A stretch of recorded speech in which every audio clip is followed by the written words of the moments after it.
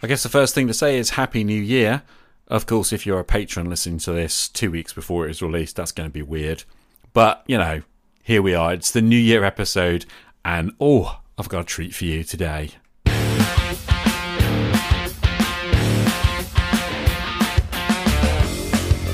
Jay's gonna bring me back. Give me a +1 to attack. Whoa, oh, oh. I want to come back to the dice.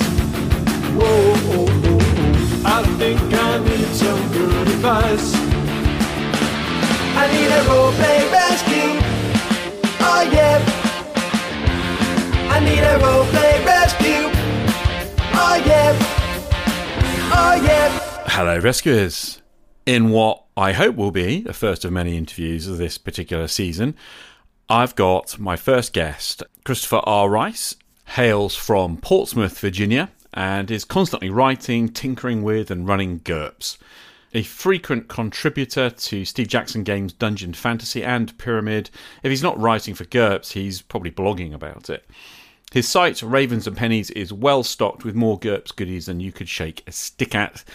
And today, he came on to talk about his recent, when I say recent, March 2021 release of Realm Management, which is a tool for essentially building your campaign realms, whether it be a small village all the way through to a galactic empire, in descriptive terms and in ways that actually empower the players to get their characters involved in using those entities.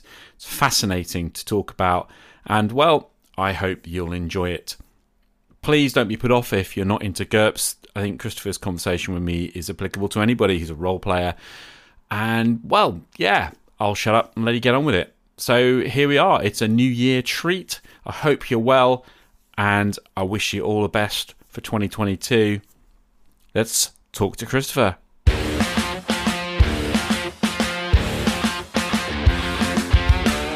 So, welcome, Christopher R. Rice, back to Roleplay Rescue. Good to have you on board. It's good to be back.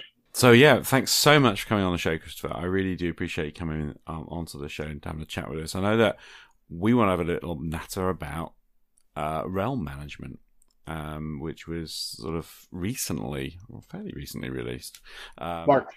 End of March. Wow, is it that far back? Crikey. I don't know. It's just one of those. I mean, I know it was something that was a sort of heart and soul sort of project for you, really, over a very, very long period of time, as far as I can gather.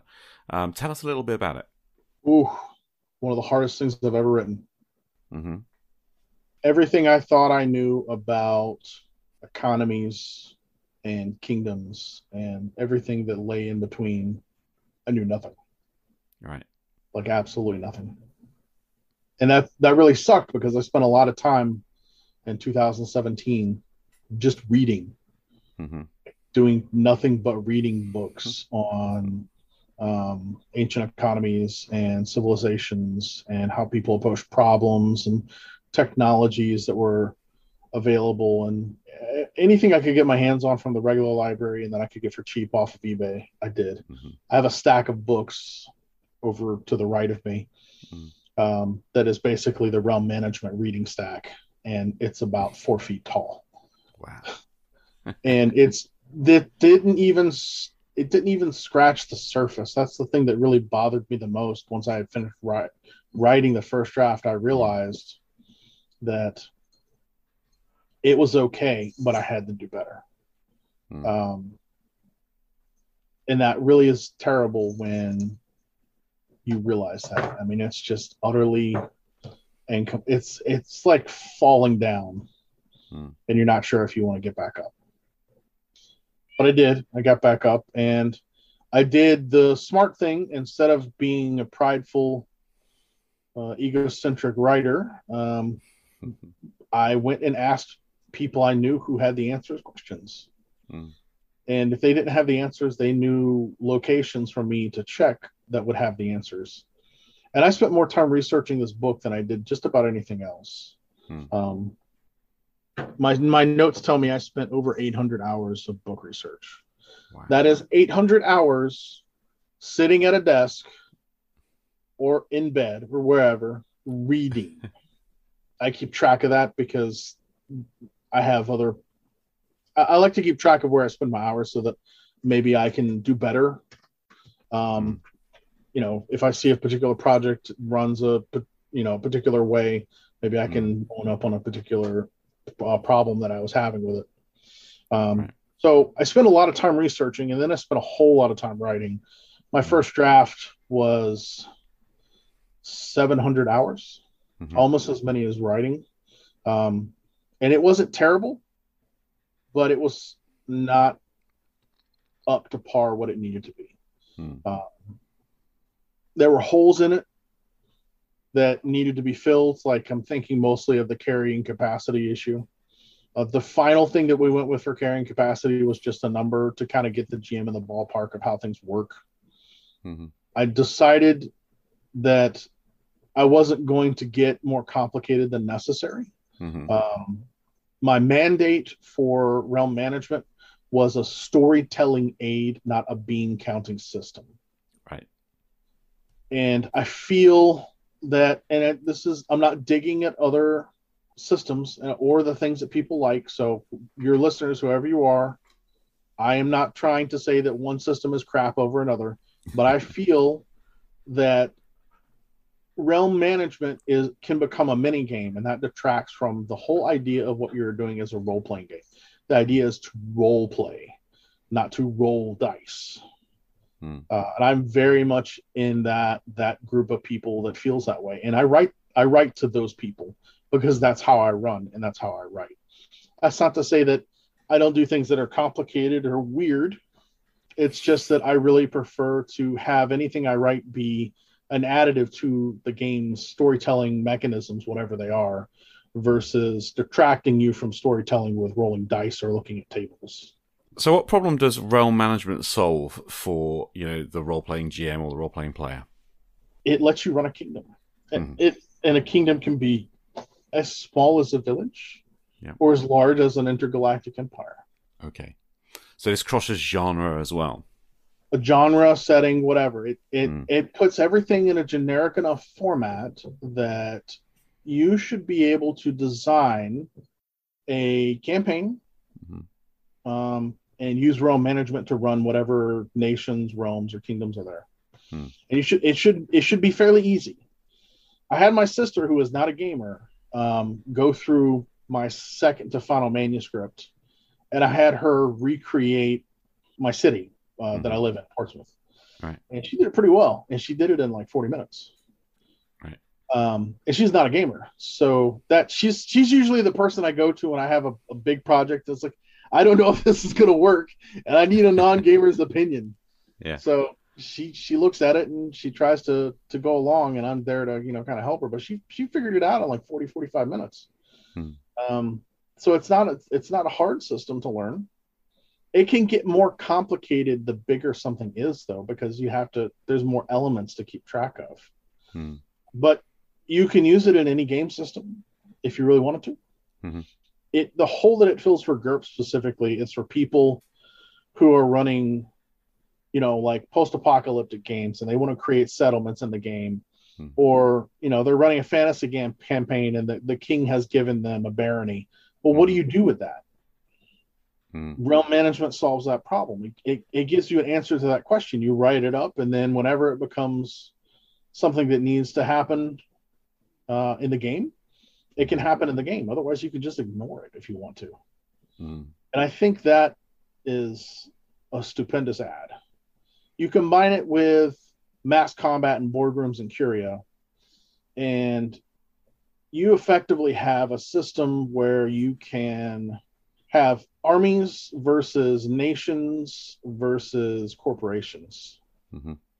And that's cool. Yeah. Sounds very broad, and what's interesting to me, just listening to this, is you said it's like it's applicable as a series of ideas, even outside of GURPS. I think a lot of times people forget that most of the GURPS products actually, there being this generic universal role playing system, are highly applicable to other systems, even though obviously GURPS is the best. Obviously, we were top 23 in the OR report. I was reading that today. I was really surprised. Hmm. Like 2.1% of people actually play GURPS on Roll20. So that's something. Cool. But yeah, it is something that can be used outside of GURPS, and it is something that I think isn't really out there. A lot of the realm management type systems are for fantasy. Hmm. You have your Pathfinder Kingmaker, and then you have Adventure Conqueror King. Yeah. And those really are for fantasy. Realm management is you want to write up a post-apocalyptic settlement, you can do that. You want to have a orbiting space station with not Vorlons, you can do that. Hmm. It can do just about anything because of the way the mechanics function. And the mechanics function in a descriptive rather than prescriptive method. That is, you can take the description of a thing and then turn it into a mechanic.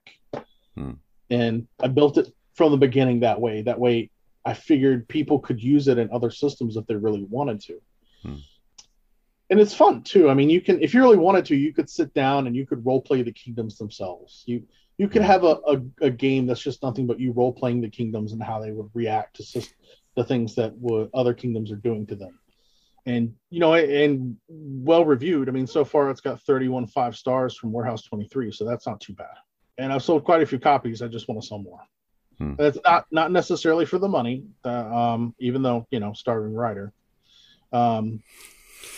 It's more to show, hey, look, people want this. This is something they want, and we should totally do it.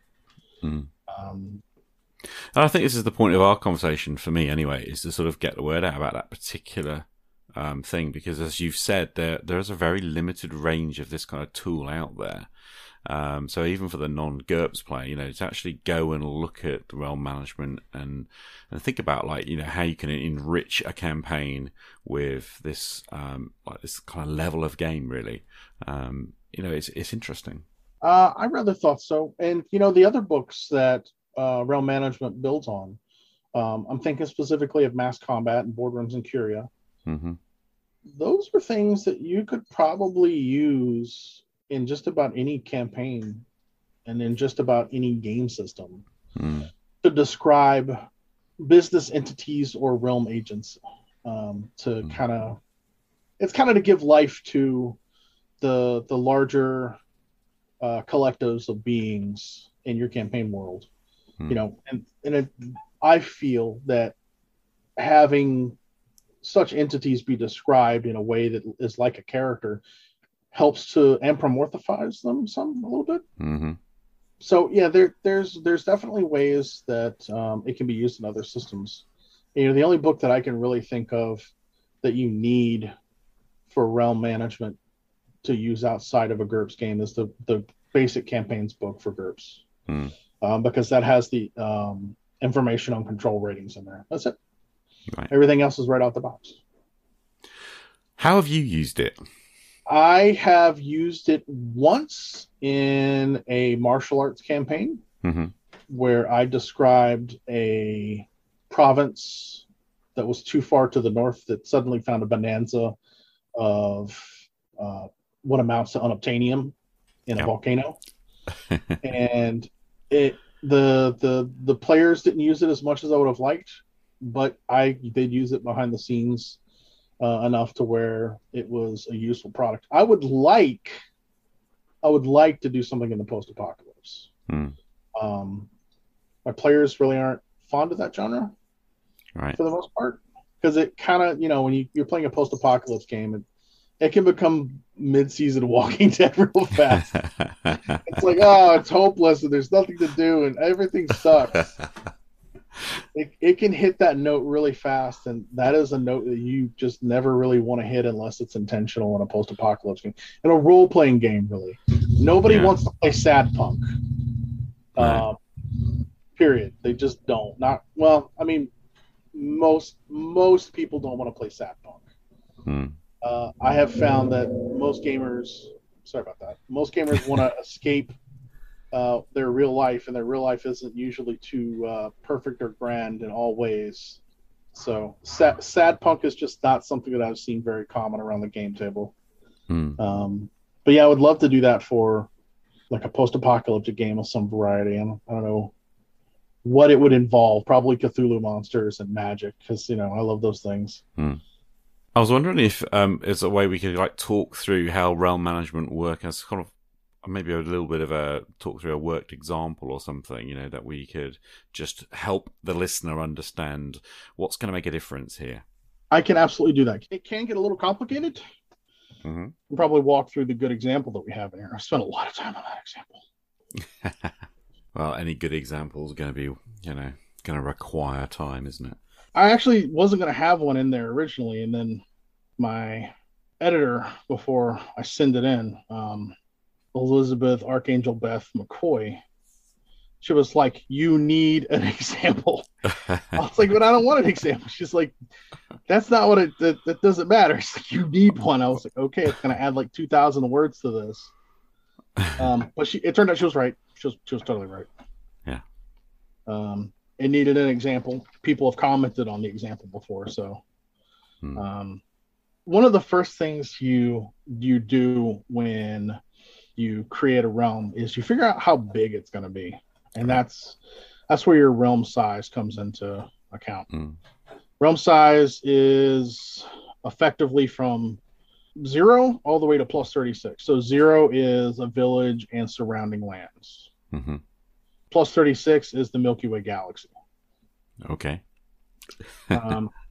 So there's stuff in between. So you can have a galactic empire, an interplanetary state, a planet, a large nation. For example, the United States is considered a plus 21 size realm. Okay.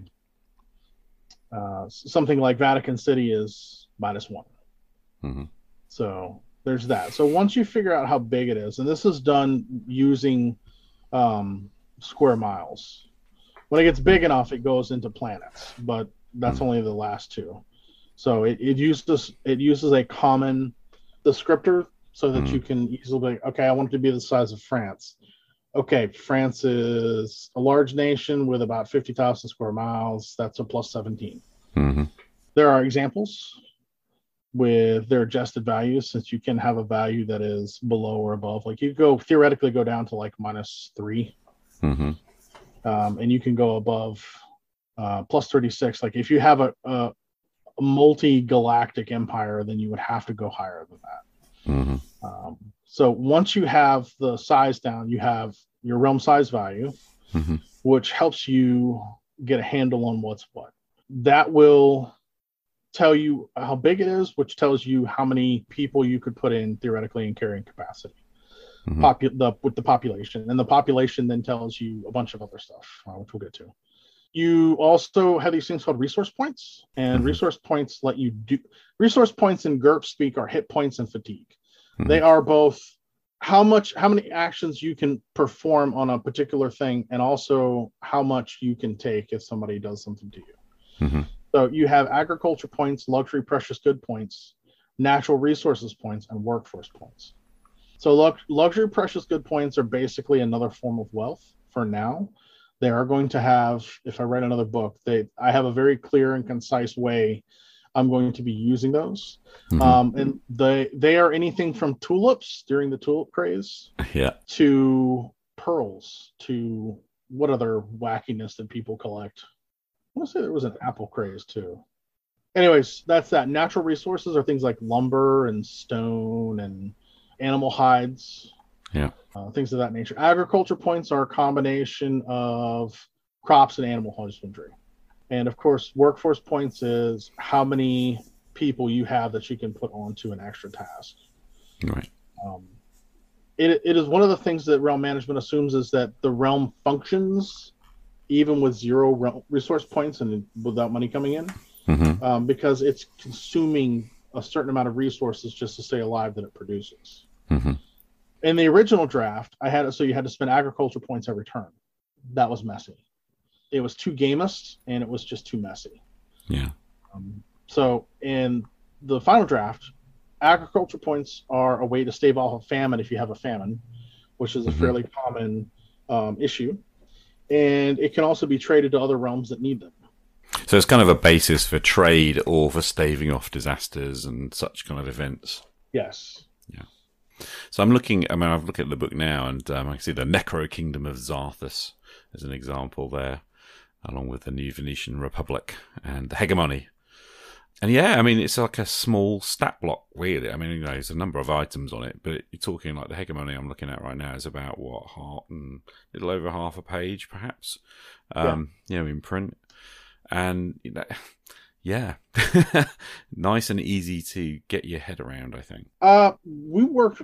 Well, I don't say we. Nikki, the layout artist for Steve Jackson Games, God love her. She's amazing. I love that woman. She was the one that kind of came up with this and the final sheet in the back. We really dickered back and forth on what things needed to be first. You know, GURPS is a very if this then this system, and that is a philosophy that carries through even to their game mechanics for the stats. So that is something that we kept in mind when we were doing this. So, but yeah, the Necro Kingdom of Zarthus is interesting. Like you've got. Its total population is pretty high, even though overall it's not really that big. It's only about 160,000 square miles. That's not as much as you would think. That's less than Texas. Right. Yeah. So Texas is 268,597 square meters. So it's smaller than Texas. But they have things like infrastructure rating, which is the physical infrastructure of the kingdom, you know, their railways, their roads. In more modern technology levels, it also includes things like broadband internet, telegraphs, things of that nature. You got your control rating, which is basically how aggressive a given realm is over its people in regards to laws.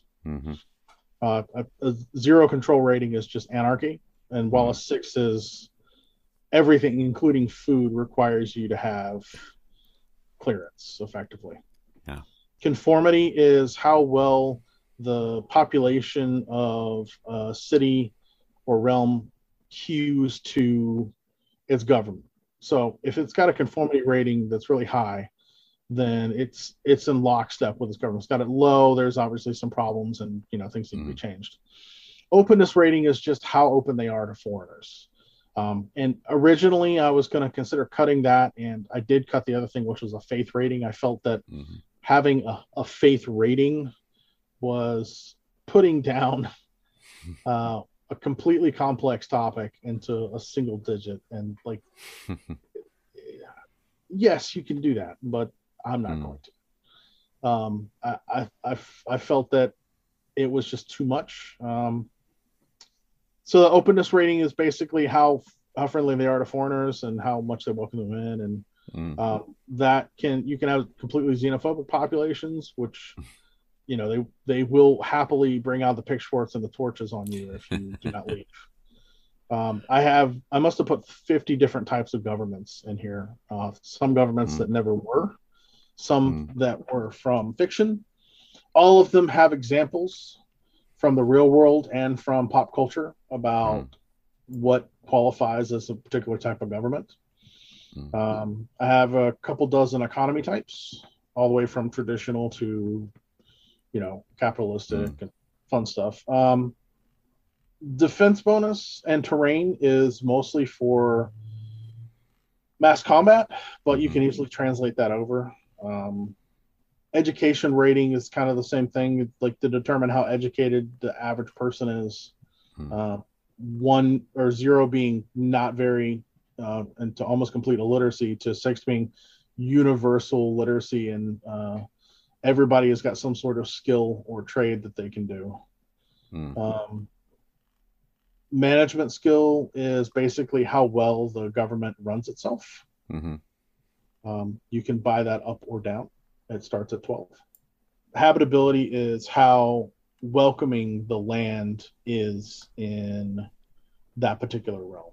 Yeah. So if you have a poor habitability, then it's gonna be really hard for you, and you're probably gonna have to spend a lot of agriculture points to stop from having a famine.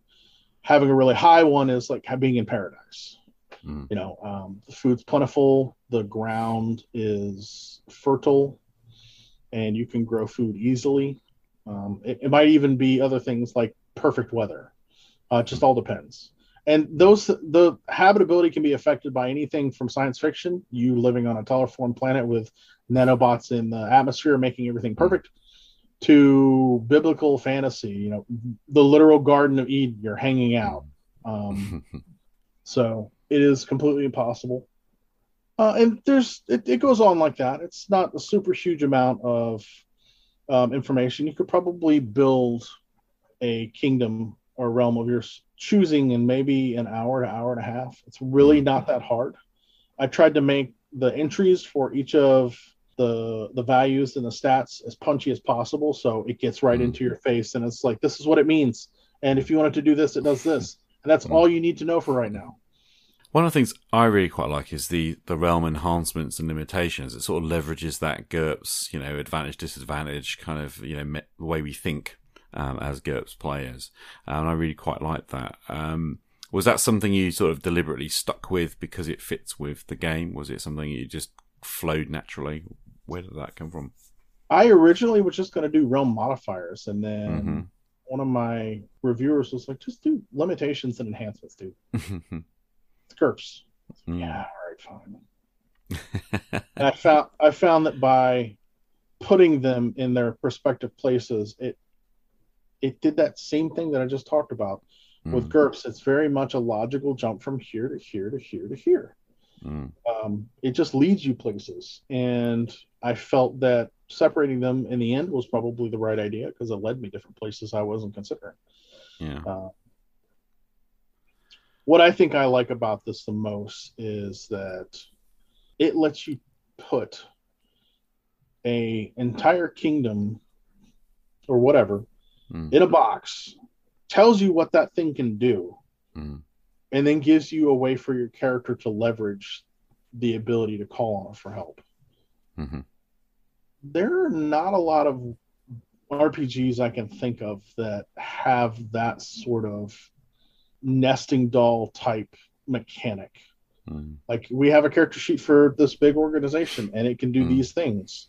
You have a character sheet, you bought this organization as a patron, now you can call on it to do these things. And that really suits a lot of fantasy and a lot of pulp fiction, I think.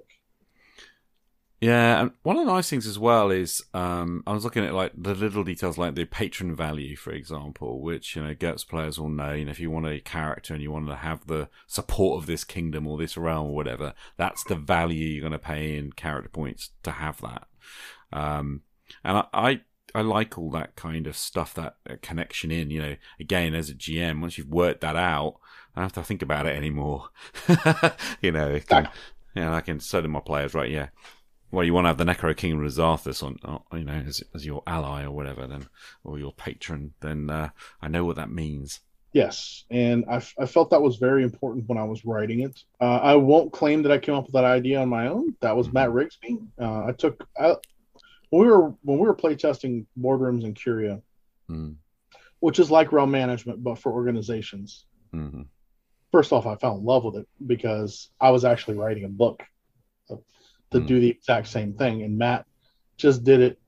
I don't want to say better because that would denigrate my own skill, but he did it in a way that was far smoother than what I had attempted.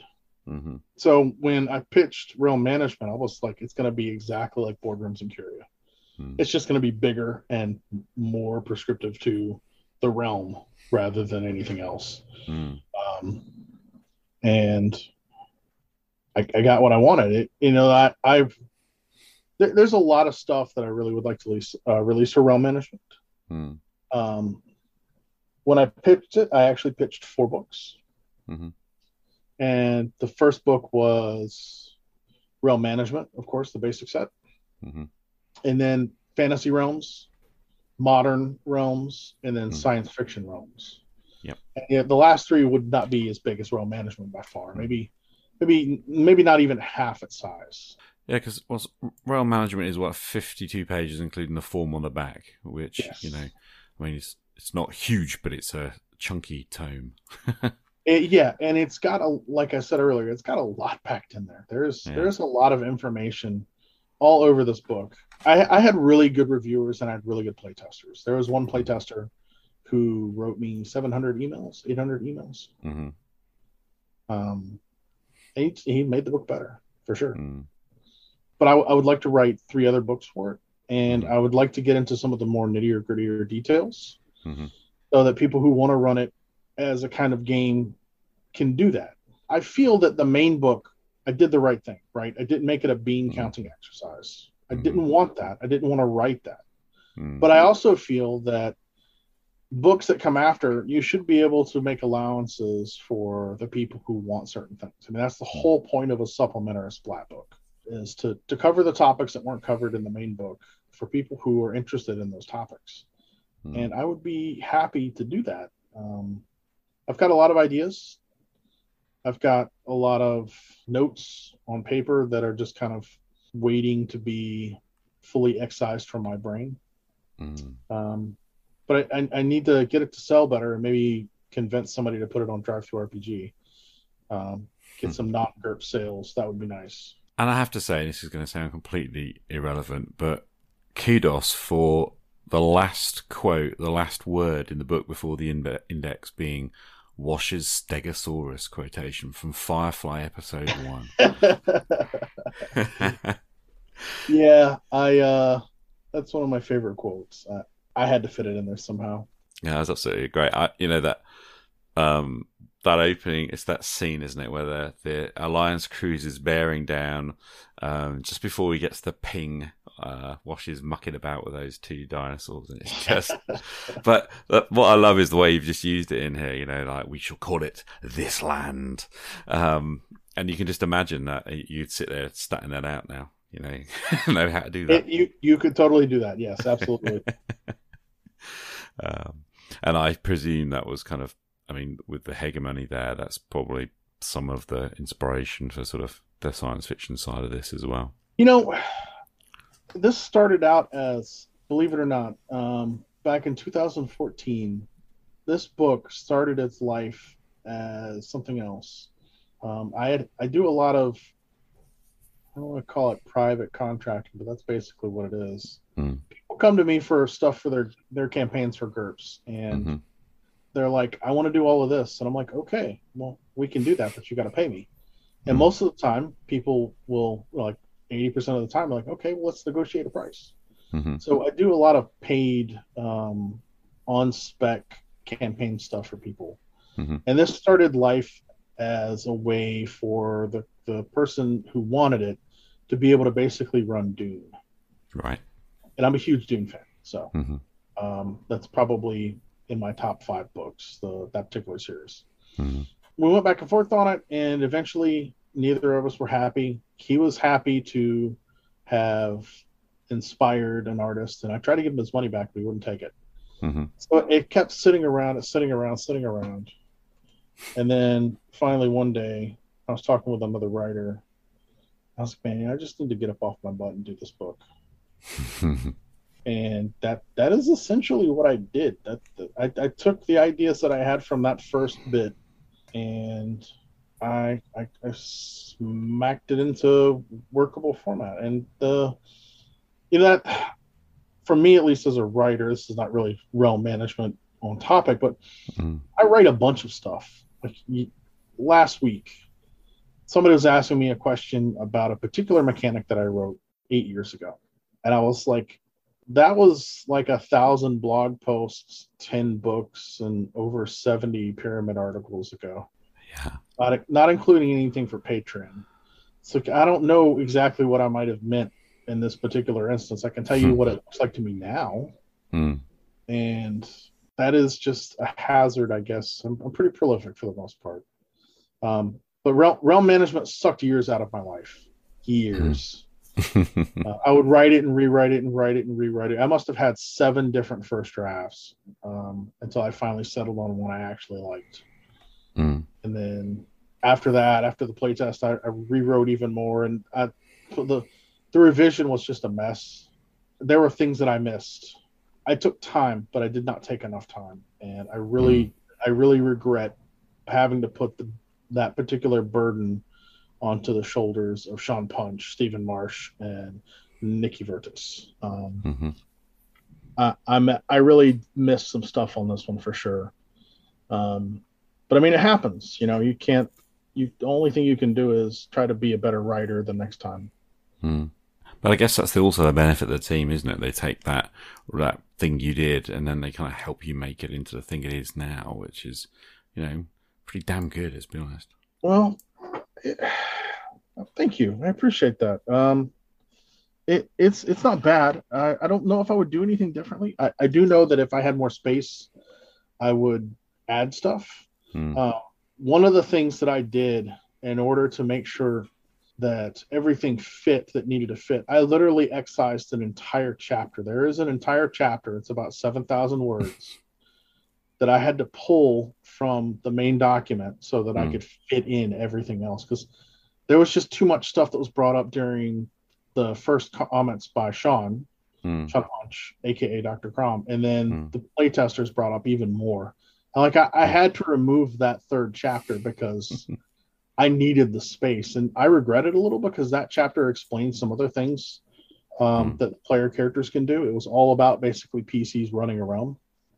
So maybe I can get that into shape and have it appear at one point. No, it's great. I just want to make sure we do inform our listeners here. So GURPS Realm Management is on warehouse23.com and it's $10. I will stick links in the show notes. But $10. And I love the blurb here. I'm just going to nick it. Where GURPS Mass Combat puts you in command of armies, and GURPS Boardroom and Curia allows you to run almost any kind of organization. What about feasts? What about nations? What about galactic empires? And that's where Realm Management steps in. Is there anything you would like to say that you feel perhaps that people just haven't quite twigged about it yet? I've had a lot of people play with it. There are, like I said, there are holes in the main manuscript that, like, I know another author would say, like, yeah, there's problems with it. We know there's problems, but go buy it anyways. Like, it's not like a hole that we didn't know. It was like something that I had to excise, that I had to leave out. But it works, and it works well. And it is one of the best storytelling aids I've ever come up with, and I've come up with a few. I don't know how it compares to other stuff because, as I've stated, I'm a really terrible judge of my work. But it works, and it works in a way that makes it so that the GM has the answers to questions like, yeah, we're working for Bolivia right now. Can we get them to come down with some machine guns out of choppers? Yes, you can. Absolutely. They have the ability to do that. Can we get a bunch of paladins from the Farthar realm to help us in our raid against demons? Well, probably. Let me see. And the great thing is, once you have written up all the realms that are in your fantasy, future, or modern campaign, you don't really have to do anything to them. Like GURPS characters like that. There's not a lot that changes. And I think one of the other interesting things that I put into Realm Management was the wheel, which is it is effectively a combat system between realms. And one thing that I would like to do eventually is to have that be more compatible with Boardrooms and Curia, simply for the fact that I built it that way and then I had to take it out because it just didn't have enough space. I can't even begin to tell you the headaches I had excising material, good material, that I had to remove simply because I just did not have the space available. And I had to make several Sophie's choices there.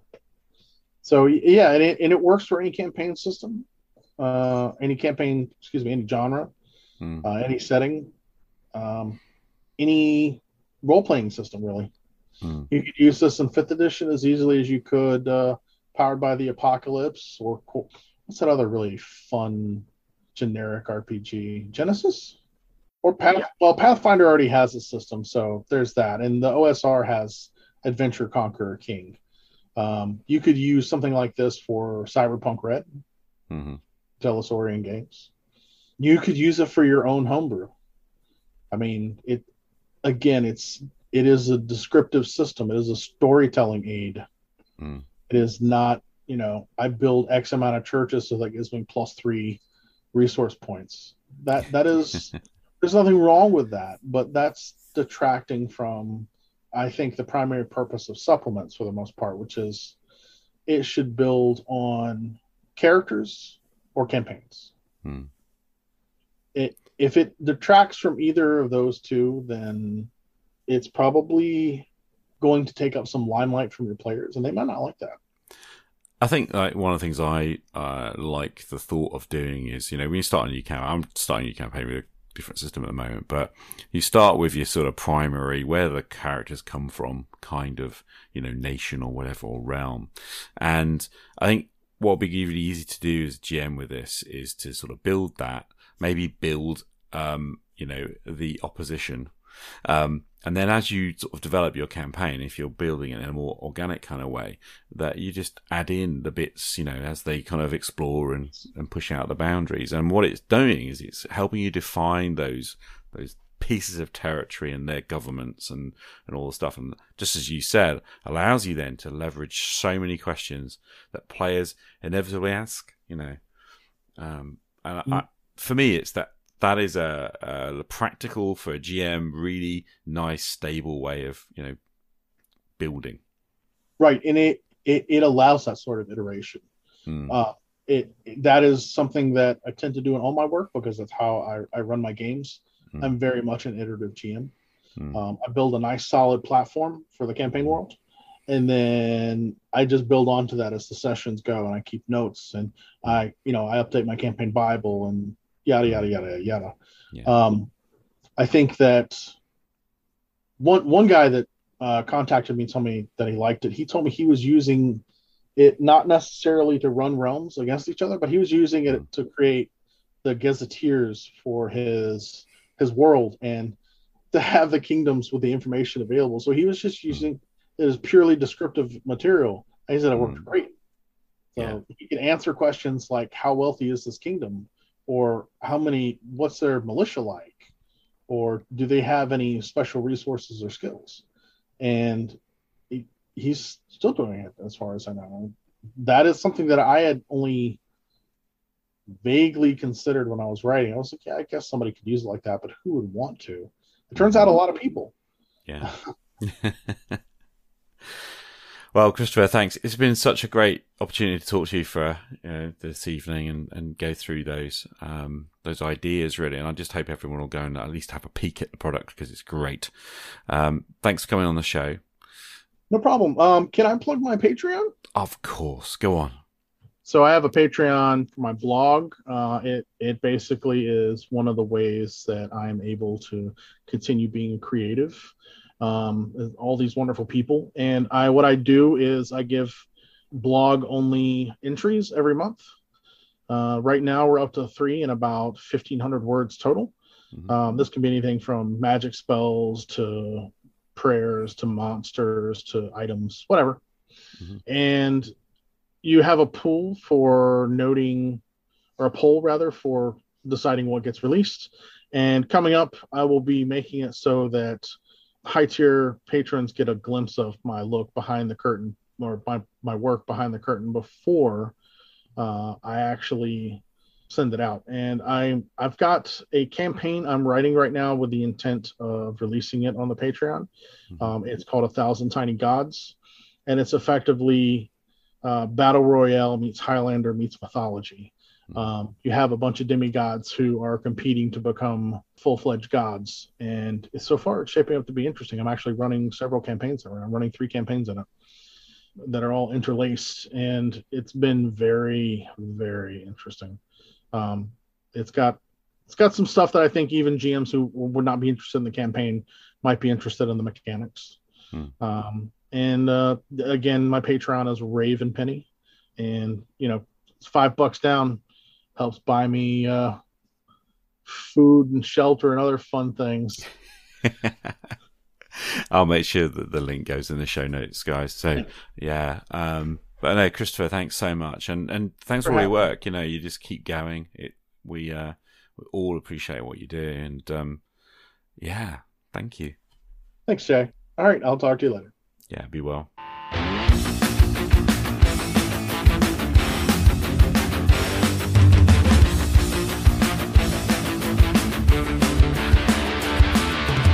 So that's about it, really. I hope you enjoyed this episode of Roleplay Rescue.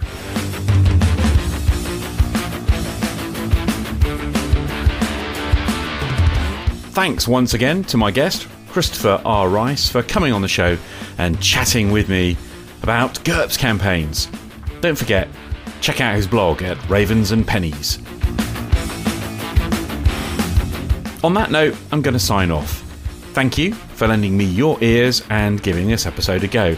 And if you enjoyed listening, please consider sharing the episode on social media. I'm Che Webster. This is Roleplay Rescue. See you again soon. Game on.